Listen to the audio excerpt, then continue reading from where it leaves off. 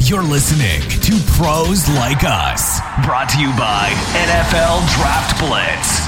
And now, without any further ado, here's Alex and Lou.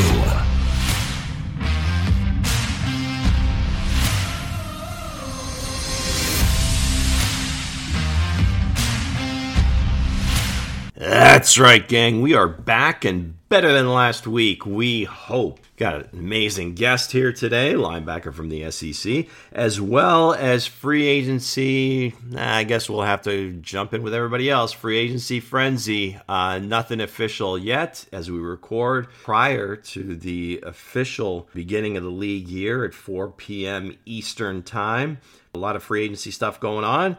But I think first we want to get our guest on here. Let's get him in.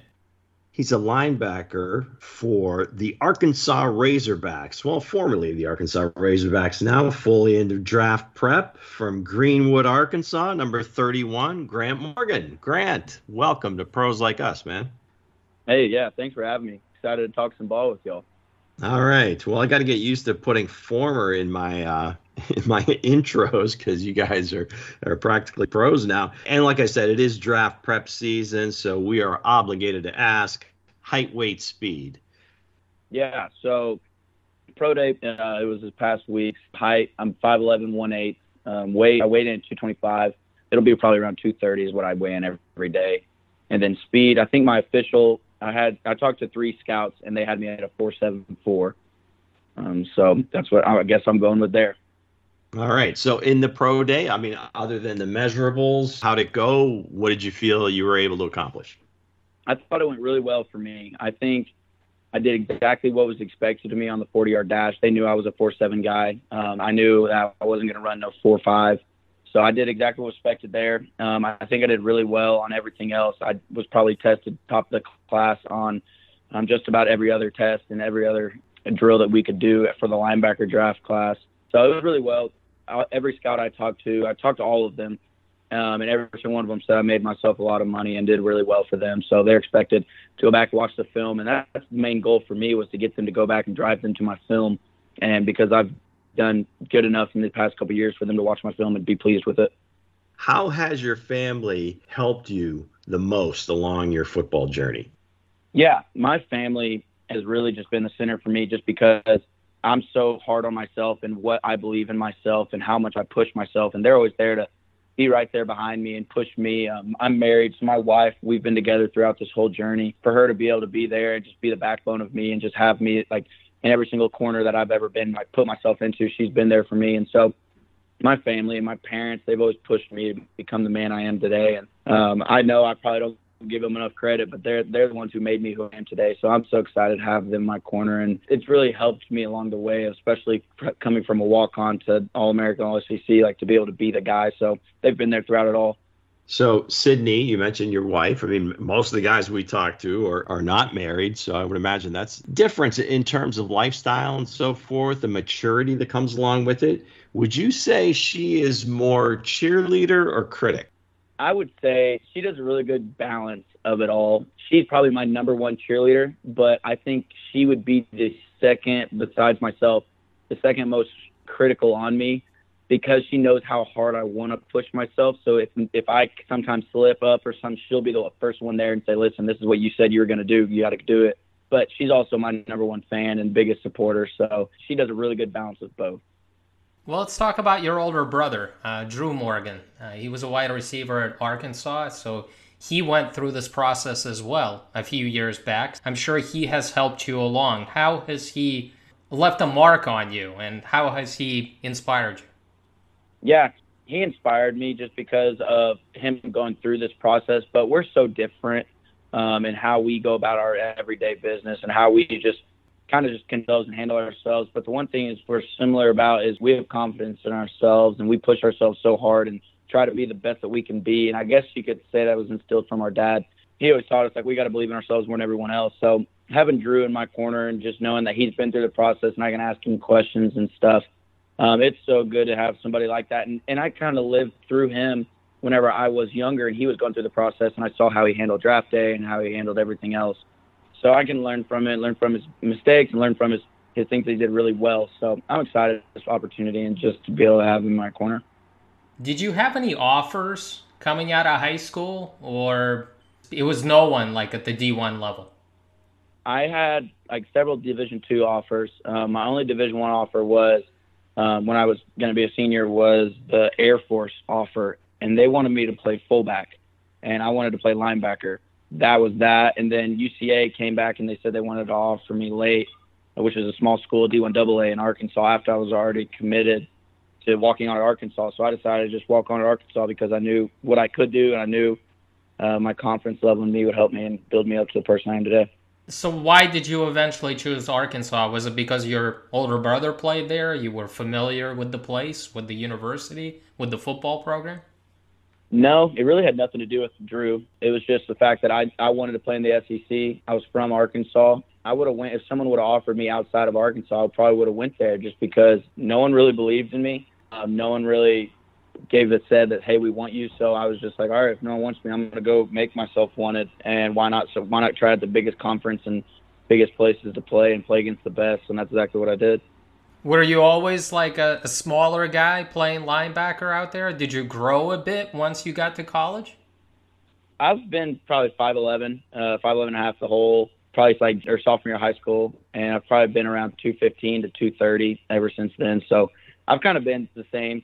My body's changed based on like body fat percentage and stuff. I mean, I've been about the same weight and height for a while now. So you touched on the path a little bit there, Grant.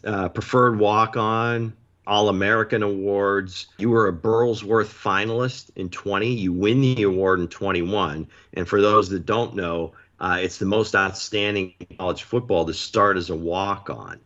And you're doing this in the SEC. You mentioned you wanted to play against the best. How did you do it? I honestly, I had so many good people around me that helped me become who I was. And I just listened. I put my ego aside and I just said, listen, I need to trust these people around me. And at the end of the day, I wasn't really worried about the individual awards. I just did every single thing I could to help Arkansas win and to help my teammates win. And it helped me become a better player and it helped me win the individual awards. When you just put the team first, all those other stuff will come later, and made it a virtue to get my team. And because Arkansas, we hadn't won in a while. And whenever we put together as a team and as players and seniors and captains that we were going to win and we were going to do it then, and we didn't have to wait till a rebuild with this new coach, Coach Sam Pittman. We did it, and we did it then, and everything else just kind of flew into our own grasp because we just tried so hard to become the best team that we could. And I've had a lot of coaches in my career. I had 4 head coaches, if you count the interim. I had 4 DCs, or 5 DCs, 4 linebacker coaches. So it's hard not to take in something from every single coach that I've played with. Every single one of them were good in their own way, and I took all the good from each of them and just put it all together, and now I have so much knowledge on how to be a good football player, and I think that's helped me a lot. So you mentioned learning from the coaches that you've had at Arkansas. What did you take away from your former defensive coordinator, John Chavis? He was actually one of the first to instill confidence in me. I remember him sitting there and talking to me. I was a sophomore. Coach Chavis looked at all the other coaches and me and said, this guy's going to play in the NFL. Now, I wasn't a starter yet. I was a backup rotating in. He said, this guy's going to play in the NFL. I don't care how small he is, tall he is, doesn't matter. He's smart enough and he's quick enough to play in the NFL. And so I think then, after he told me that, was when I realized, I said, listen, you can play in the NFL. Don't let anyone else tell you anything. If this guy who's coached for 40 years is saying it and seeing it, then just imagine what everyone else can see. So just keep pushing and keep going. But I think he taught me that, the confidence in myself. And the other thing that he taught me was learning the concepts. When you learn the concept of a defense or a concept of an offense, that's when you can understand every single position and every single play. So instead of trying to just memorize and trying to exactly figure out which X's and O's are doing what, you just got to understand concepts of the whole game, and that's what makes you a better football player. And that's what I really dove into with him. He taught it really well. That was one of my biggest 2 things with Coach Chavis. It's fairly obvious that the Arkansas football program has changed the last couple of years. They're going through kind of a movement and moving forward and getting better players. Recruiting is a huge part of this whole process. How has the program changed during the last 2 years under Coach Pittman? I would say all that you just said is just perfectly correct. They're getting better recruits. They're getting better facilities. They're updating everything. They're winning games like we did this past year.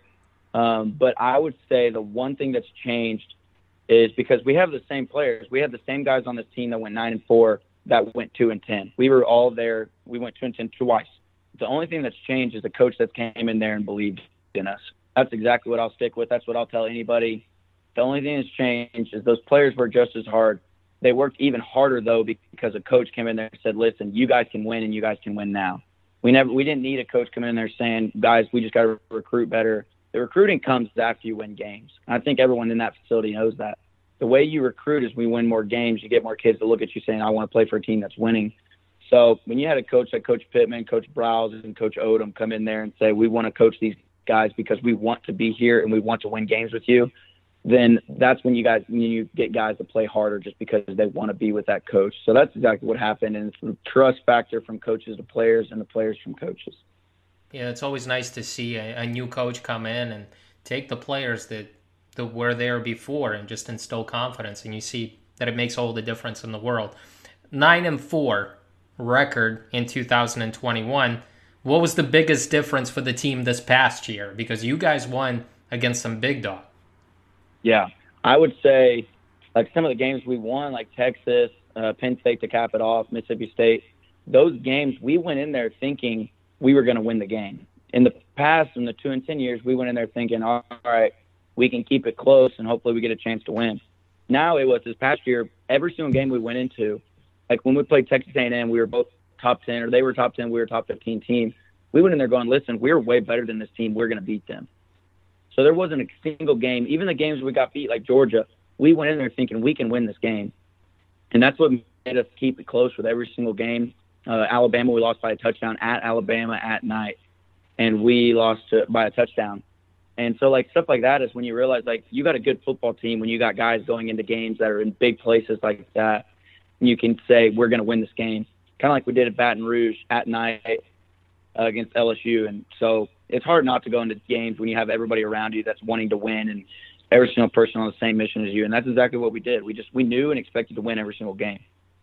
Grant, what was your most memorable victory from this past season? Was it against Texas, against the Aggies, Penn State, LSU? Which win stands out the most? I have memories from all of them. I would say Texas does, just because that was our second game of the year. And we had a full stacked house. Everyone was there. The whole stadium was filled. And they all rushed the field afterwards. And it was just something that was so great just because we had Steve Sarkisian, who supposedly has one of the best offenses every year when he was at Alabama. And then he goes to Texas, and we shut him down, and we did really well as a defense. And so it was a fun game, and just being able to be there with my guys and all the seniors that have been there for so long, and just seeing all the hard work paying off, and then just being able to turn around and beat Georgia Southern and Texas A&M right after that. And it's just continued to drill and just get better and better. I'm sure it was extra special for your teammate, Bumper Poole, right? He's from Texas, so I'm sure he was just ecstatic to beat the Longhorns. Yeah, all the Texas guys were super pumped. The Bump was extremely pumped just because that's what he got offered by or whatever growing up, and he could have went there, and seeing it and being a different part of it is just so much different now. And seeing all those Texas guys so happy, it just made them just the best feeling in the world. You and Bumper have played a lot of games together, obviously. How have you guys made each other better? We are probably two of the most competitive players to be on the same team ever. We've tried to push each other so hard and try to make each other better. We worked out every single day together. We were partners in every lift just because we knew what we were both expecting and knew what we both wanted to do. It was fun being with him. And it's fun playing with your best friend and just being able to go out there and just have fun and play in the SEC against big top-notch guys and do it with someone you like, you know. Grant, as the game evolves, especially with offenses being more wide open, defenses are having to adapt. You hear the term like positionless football. What are the changes you've begun playing to now? I would say the biggest change since my first year and my last year was simplifying the defense. As we played Alabama, we started off playing Alabama when they had fullbacks every single year, and now we grew into an Alabama team that's a spread Alabama. They like to throw the ball 50 times if they have to. And I think the more and more offenses get complex, like a Mississippi State Mike Leach, I think defenses have to get simpler. Defenses have to get simpler because you have to not make the mind cloudy. You have to make everyone simplified and just know their job and just do their job well. That's what we did at Arkansas, and that's what made us successful. When you put guys in the situation to succeed, even if it's not more than 10 calls a game, then you're gonna succeed, because guys aren't over frustrated, or they don't get any different calls from the sidelines. They just can focus on one and be on the same page. We have a thing, which I'm sure a lot of defenses do. If we're all wrong, that means we're all right. We do that, and we focus on making sure all of us are on the same page and just simplifying everything. And that's what defenses kind of have to do, especially at the linebacker position. So I saw a graphic, and I thought this was interesting. Your blitzing or pressure rate was identified by a group, College Football Film Room, as the most efficient in the SEC. Is this something you're aware of? And maybe describe the prowess that you have as far as a blitz package goes.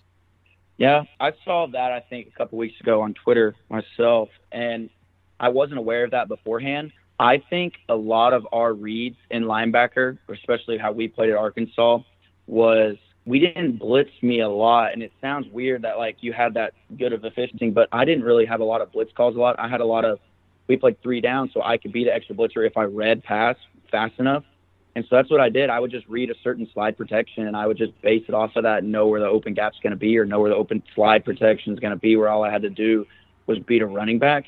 And so that's what I focused on doing, is getting really quick twitch on the reads, and more of just seeing it in instinctual reads, instead of trying to just say I walk up to the line and I'm blitzing every time. And that's what I think what made me successful on my effectiveness, just because I knew when I would be successful blitzing or not. I wouldn't go up there. I would go and do my pass coverage if I knew it wasn't going to be a successful blitz. If they were going to man me up against the left tackle, I wouldn't want to blitz that, because that's not my strength. But the way I beat people is just technique. I'm not flashy. I don't set anybody the perfect way like Von Miller does. I know how to get by people just because I'm technique-based, and I know how to get by because I've watched enough film on how this person blocks me. So I would say that's the reason why I was successful these past couple of years. All right. I want to ask you about one of your teammates, one of the bigger names coming out of the draft this year, one of the top wide receivers in college football, Treylon Burks. Tell us something about Treylon that doesn't get much attention nationally.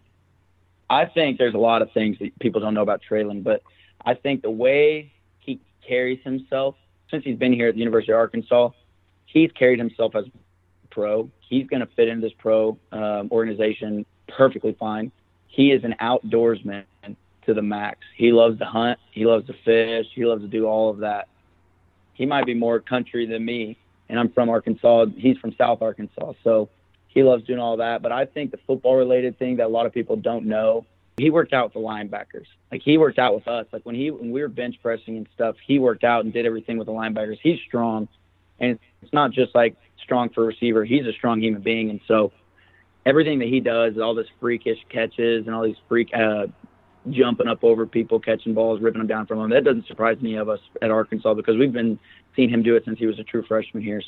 I noticed on your Twitter timeline a lot of tweets, retweets from Bryce Mitchell, or for some of you enthusiasts out there, Thug Nasty MMA. What's your connection? So he's from Arkansas as well. I love watching UFC. I love being a part of it and just kind of seeing it all. And whenever I found out there was a guy from Little Arkansas who was a fighter, I watched him. It was about 5-6 years ago. And Bryce, he did it was the second twister ever. It's a wrestling move, but he did it in UFC and did it successful, and it was the second twister ever in UFC.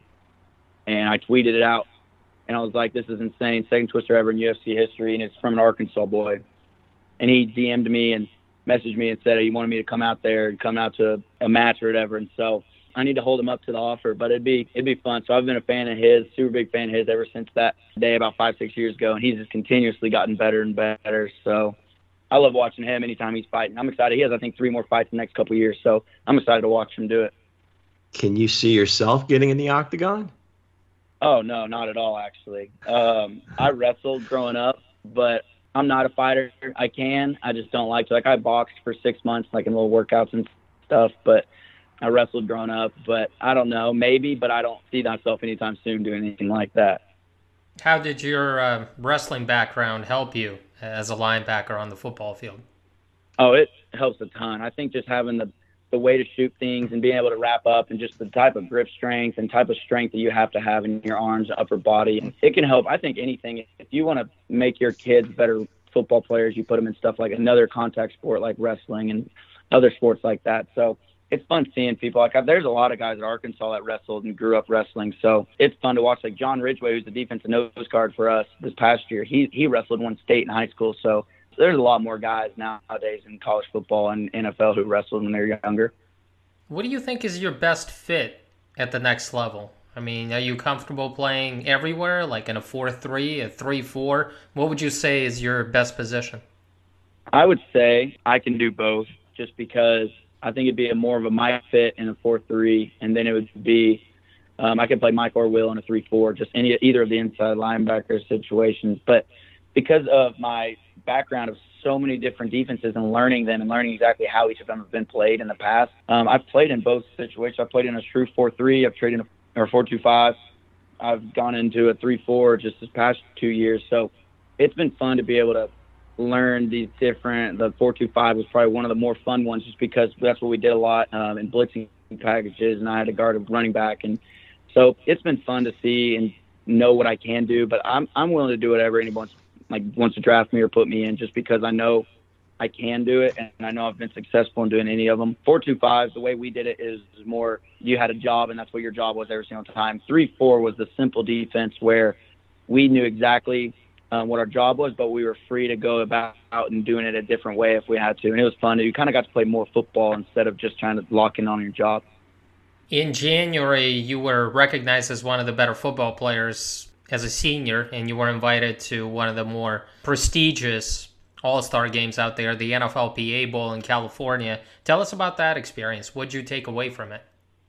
It was an awesome experience. I took away so much knowledge just learning from big-time NFL players who once played or they're still kind of in and out. So Vontaze Burfict was our linebacker coach, and he is one of the guys. He helped me a ton while I was down there. He believed in me a lot while I was down there. We used to talk and text about it, and he was helping me. And I started at Mike linebacker for the game, and it was a big honor just being able for him to believe in me throughout the week and just saying that I was the best Mike for that week. So it was a great time and a great opportunity to be able to be there and play with other guys. And I remember talking with Coach Rod Woodson. He's a big-time Hall of Famer, and the way he taught the game and the way he said how to be successful in the NFL, it was so fun to be able to learn from them and take so much notes. And I'm going to definitely carry over what they taught me for the next level. What are your expectations for the draft? I actually have no expectations at all. I know what my expectations for me are as of this next year, and that has nothing to do with if I'll get drafted first round, fourth round, seventh round, or undrafted at all. So my expectations for myself are I want to positively impact a team, no matter if it's going and running down on special teams every single play or if it's being the starting Mike linebacker. I want to be the guy who they can rely on whenever they get my name called. I'm going to get the job done. And that's exactly how I want to do it, and that's exactly what I think I can bring to a table, especially onto a team. All right, Grant, this has been great. Give you an opportunity here if you want to shout out your social media handles, any plugs you want to make. Yeah, I'd say the only thing I want to shout out is just everyone who supported me, God, my wife, everybody I've talked about too already. But first and foremost, go Hogs, baby. That's it. All right, Grant, we appreciate your time, and we'll look forward to seeing you this spring in an NFL camp, hopefully. All right, I appreciate it. Thanks for talking. Thanks again to linebacker Grant Morgan from the Arkansas Razorbacks. Great story. Walk on to one of the best players in the SEC. So hopefully we'll see him in the NFL sometime soon. Alex, free agency's going on. Like I said, the league year doesn't start till 4 o'clock today as we record on the 16th. But, all these reported deals come out in the legal tampering period or initial negotiation period. So most of these things are going to happen. It's just a matter of them being made official. One of the biggest things that I've noticed is that most of these proposed deals are 3-year deals. And most of the guys getting them are fairly young. Many of the older guys that have signed are signing with their old teams. But it's almost like the agents are taking the NBA model with their younger players, getting them shorter-term deals, decent money, And because they're making so much money and that the deals are worth more, that they want to get that second bite at the apple in free agency before they turn 30. So that's the one thing that I've really noticed about a lot of these proposed deals. Now, some of them are shorter, 1 and 2 years. There was a couple 4-year deals, but not many. And then Gregory for Denver, was supposed to be Dallas, but was a 5-year deal, as well as Marcus Williams. So really two that have kind of gone the other way, and those guys are a little bit older. But that's kind of what I've noticed. Anything jump out at you right off the bat? I would say the Jaguars are really spending like crazy. I realize that they have to get weapons for Trevor Lawrence, that, there's a new coach in place, and Trent Baalke wants to prove that making the right moves, but I just don't like the deals. I mean, the Jaguars gave Christian Kirk $19.5 million per year. I mean, Christian Kirk is a nice slot receiver, like number 2, number 3 option, but there's no way he's a number 1 target. And it seems like by giving him that money, the Jaguars are basically saying, hey, Christian Kirk is going to turn into a stud with Trevor Lawrence at quarterback. I don't think it's going to happen. I mean, he's a nice player, but is he worth that money? Brandon Scherff has missed 21 games over the past 4 seasons. When he's been on the field, he's been a good player. I mean, a really good player. They needed to improve the offensive line, but I just think, giving this much money to a veteran that has struggled to stay healthy recently is also a big reach. I'm looking at a deal that Miami did with Cedric Wilson. I mean, they gave him a 3-year deal worth just over $22 million. That's a great bargain deal. Cedric Wilson has been a number 3, number 4 target for the Cowboys. He can definitely be a number 2, number 3 on a team like Miami. So I would just say some teams are making some smart moves, and then Jacksonville is just going way out for some playmakers out there, and I'm really critical. I don't like what they're doing, and usually people that spend big in free agency every year, they leave disappointed in a year or two, and I just don't think Trent Baalke is going to be here next year. Well, in a lot of cases, I would agree with you, but I kind of like most of the moves they've made. The Kirk one is just an outlier, and typically, and people have heard me say this, you say this on the show, that usually the biggest mistakes in free agency is when you pay a number 2 receiver number 1 money and expect him to be a number 1 receiver. I don't think Christian Kirk is ever going to be a number 1 receiver. Nice player. I like his production to a degree, but again, the money's a little out of whack, and I think that money has kind of put a crimp on the wide receiver market right now as far as free agents go, because you've got guys sitting out there like Allen Robinson, like Juju Smith-Schuster, Jarvis Landry, and so forth, and they're probably looking for, hey, I'm better than that. I've got better numbers than that, but, age might be working against them.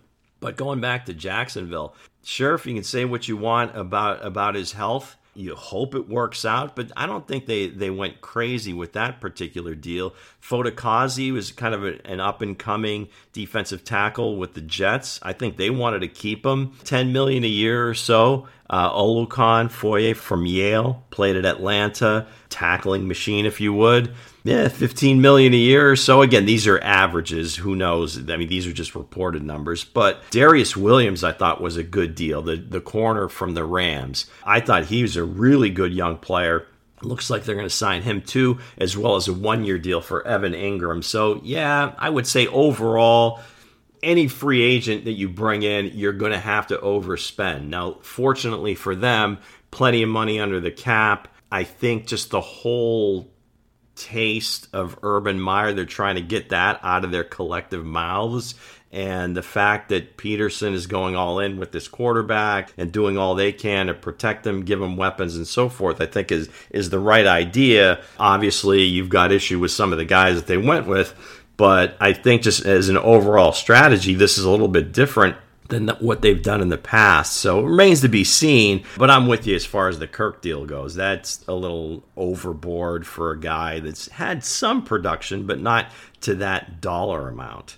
I love what the Chargers have done because, first of all, they traded for Khalil Mack to get that impact defender to pair him up with Bosa. That's a great deal. I realize that he hasn't been like, a double-digit sack guy for the last couple of years, but Mack on the right team could excel for the Chargers. Especially with Bosa, and then they didn't have to pay much to get him. Absolutely. They didn't give up the farm. I mean, that's true. They got a huge bargain as far as I'm concerned. And then they went out there and they signed J.C. Jackson. All right, they got a number one corner now out there, and they've got some younger guys on the roster like Asante Samuel. I just think J.C. Jackson, giving him a 5-year deal, $82.5 million, they stole him from the Pats as far as I'm concerned. I guess you're right. I mean, Belichick doesn't pay anybody, and he didn't pay J.C. Jackson, but he's a young corner. He's a ball hog. He comes down with these interceptions. He's only 26 years old. So I just think the Los Angeles Chargers, they're getting better, especially on the defensive side of the ball. And they also brought in one of our friends, Pat Capra's Sebastian Joseph Day. He's switching locker rooms from the Rams to the Chargers as well. So I think just as an overall grade, the AFC West is definitely all in. Denver and the Chargers so far all in on making that a much more difficult division. The Raiders, really, we haven't heard much from them so far in free agency, but I would imagine, as the coming days pass, they'll definitely jump in with both feet. There's some smaller deals. We had talked about some of these guys in a previous show. I had mentioned James Daniels, a guard from Chicago. He's signing with Pittsburgh. I thought that was a really good move. Young guy, 24, 25 years old, on the upswing. So the Steelers making a nice move there. Again, under the radar, Tim Settle was a defensive lineman with the not the Redskins anymore, not even the football team. The Commanders. Still can't get used to that. So I'm putting money in the jar for that mistake. But Tim Settle, I thought, for Buffalo, again, 2 years, like $10 or $11 million, great value there. Whenever he got on the field, because of the rotation and all the number one picks they have on the defensive line, didn't get as much attention, but he was a very productive guy. So I thought that was a pretty good deal as well. Question mark, and again, you never know with Seattle, but Will Dissly, 3 years, $24 million. Now, again, these are reported numbers. You don't know how they're structured or whatever. That one kind of like, not a ton of money, but Will Dissly, really? Eye of the beholder type thing, re-signing with his team. So I'm sure they know him better than anybody else. But I thought that was interesting. But a lot of guys re-signing with their old teams.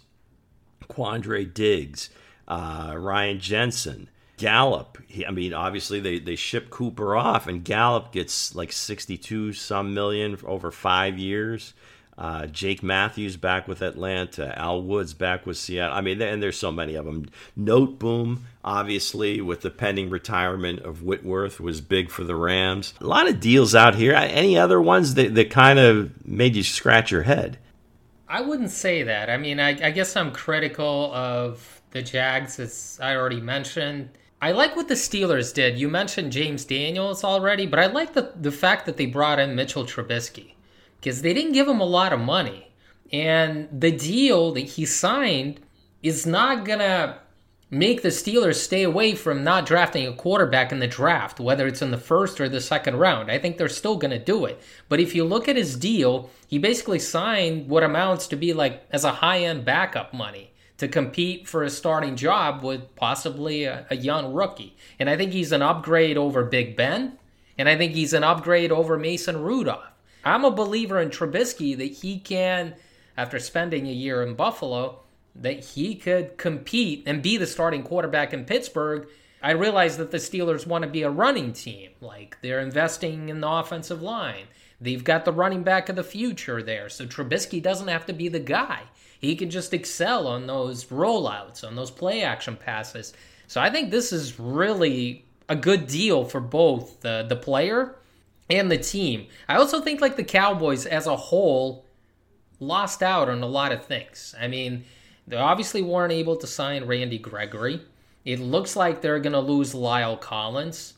They restructured DeMarcus Lawrence, which is a pretty good deal, but they had to trade Amari Cooper. Cedric Wilson isn't coming back. I think the Cowboys lost their step a little bit, because I'm sure that they wanted to keep Gregory. They made him a deal, but obviously he skipped down and decided to go to Mile High City. Well, when you go all in like that, eventually, like they say, eventually you have to pay the piper, and these bills come due. And one of the first teams we're seeing in the last few years that, okay, here it is. We're going to have to. I mean, they couldn't do anything with Zeke's contract because, there wasn't any cap savings. So they ended up keeping him at the expense of, having to continue to pay Amari Cooper. But their Gregory situation was really interesting. I mean, obviously, his story has been well chronicled, and he's had scrapes with the NFL, injuries, drug problems, and so forth. And I think it seemed like the Cowboys tried to get some language into that contract that wasn't quite standard around the league, but I guess is standard with the Cowboys, save Dak Prescott. The actual language was that if he was even fined by the NFL for any reason, that some of his guaranteed money could be affected. I don't think they slip it into the last minute. That's kind of what they do. But the Broncos were more than willing to just say, hey, here's our standard contract. And he's like, all right, great. Take the money. Probably in a better opportunity, with Russell Wilson and that whole gang there. He's got Bradley Chubb as his sack mate, if you would, and chance of getting to the playoffs. Where the Cowboys, it just seems like a lot of hype. They've lost some. Connor Williams, I think he also has moved on. But some of these older guys that are waiting, and a lot of these guys were kind of at the top of the class. Teron Armstead, nothing there. Allen Robinson, Von Miller, Chandler Jones, the Honey Badger, OBJ, he's hurt, and more than likely he goes back with the Rams, but Stephon Gilmore, Dwayne Brown, Bobby Wagner, Clowney, Zadarius Smith, I mean, the names go on and on. Some other guys that have been cut as well. Officially, Landon Collins is going to be released today. That was rumored before. The Browns cut J.C. Treader yesterday, and today they're cutting Austin Hooper. They'll be meeting with Deshaun Watson's people, so maybe that's kind of a precursor. Billy Turner from Green Bay. I already mentioned Zadarius Smith and Bobby Wagner. Eddie Goldman from Chicago. Miles Jack. We talked about Jacksonville, and they cut a young linebacker. Did that one surprise you, seeing Miles Jack's name on the waiver wire? No, I don't think so. I mean, it was kind of dead money. I think they want to get younger there. And, Jack has been a nice player for them, but they had to do this move. They had to get rid of somebody because they went on a spending spree. Yeah, that's the other part of this. And that's why I think kind of the reported deals have kind of screeched a little bit. There's a few trickling in here and there. Obviously, Monday there was a ton. It really hasn't been as crazy as it's been in previous years. We're just rushing for the top free agents to score a lot of money. I don't know if this, again, is agent-driven with these shorter deals and the younger players, or it is GM-driven to say, hey, we don't want to overpay. We don't really overextend these contracts, and we'll have some time to kind of reevaluate our rosters year to year, whereas I think in the past it was a more conservative approach. We want to lock guys up. We want to make sure what we have. And again, a little bit of a changing in thinking as far as, again, more towards the NBA model, which is something that is great to watch and it is great for fans because there's always going to be movement. Again, thanks to our guest, Grant Morgan. Looking forward to him in the league. All right, gang, that's going to do it for us. Please go ahead and subscribe if you get the opportunity. Until next week, next show, he's Alex, I'm Lou. Peace.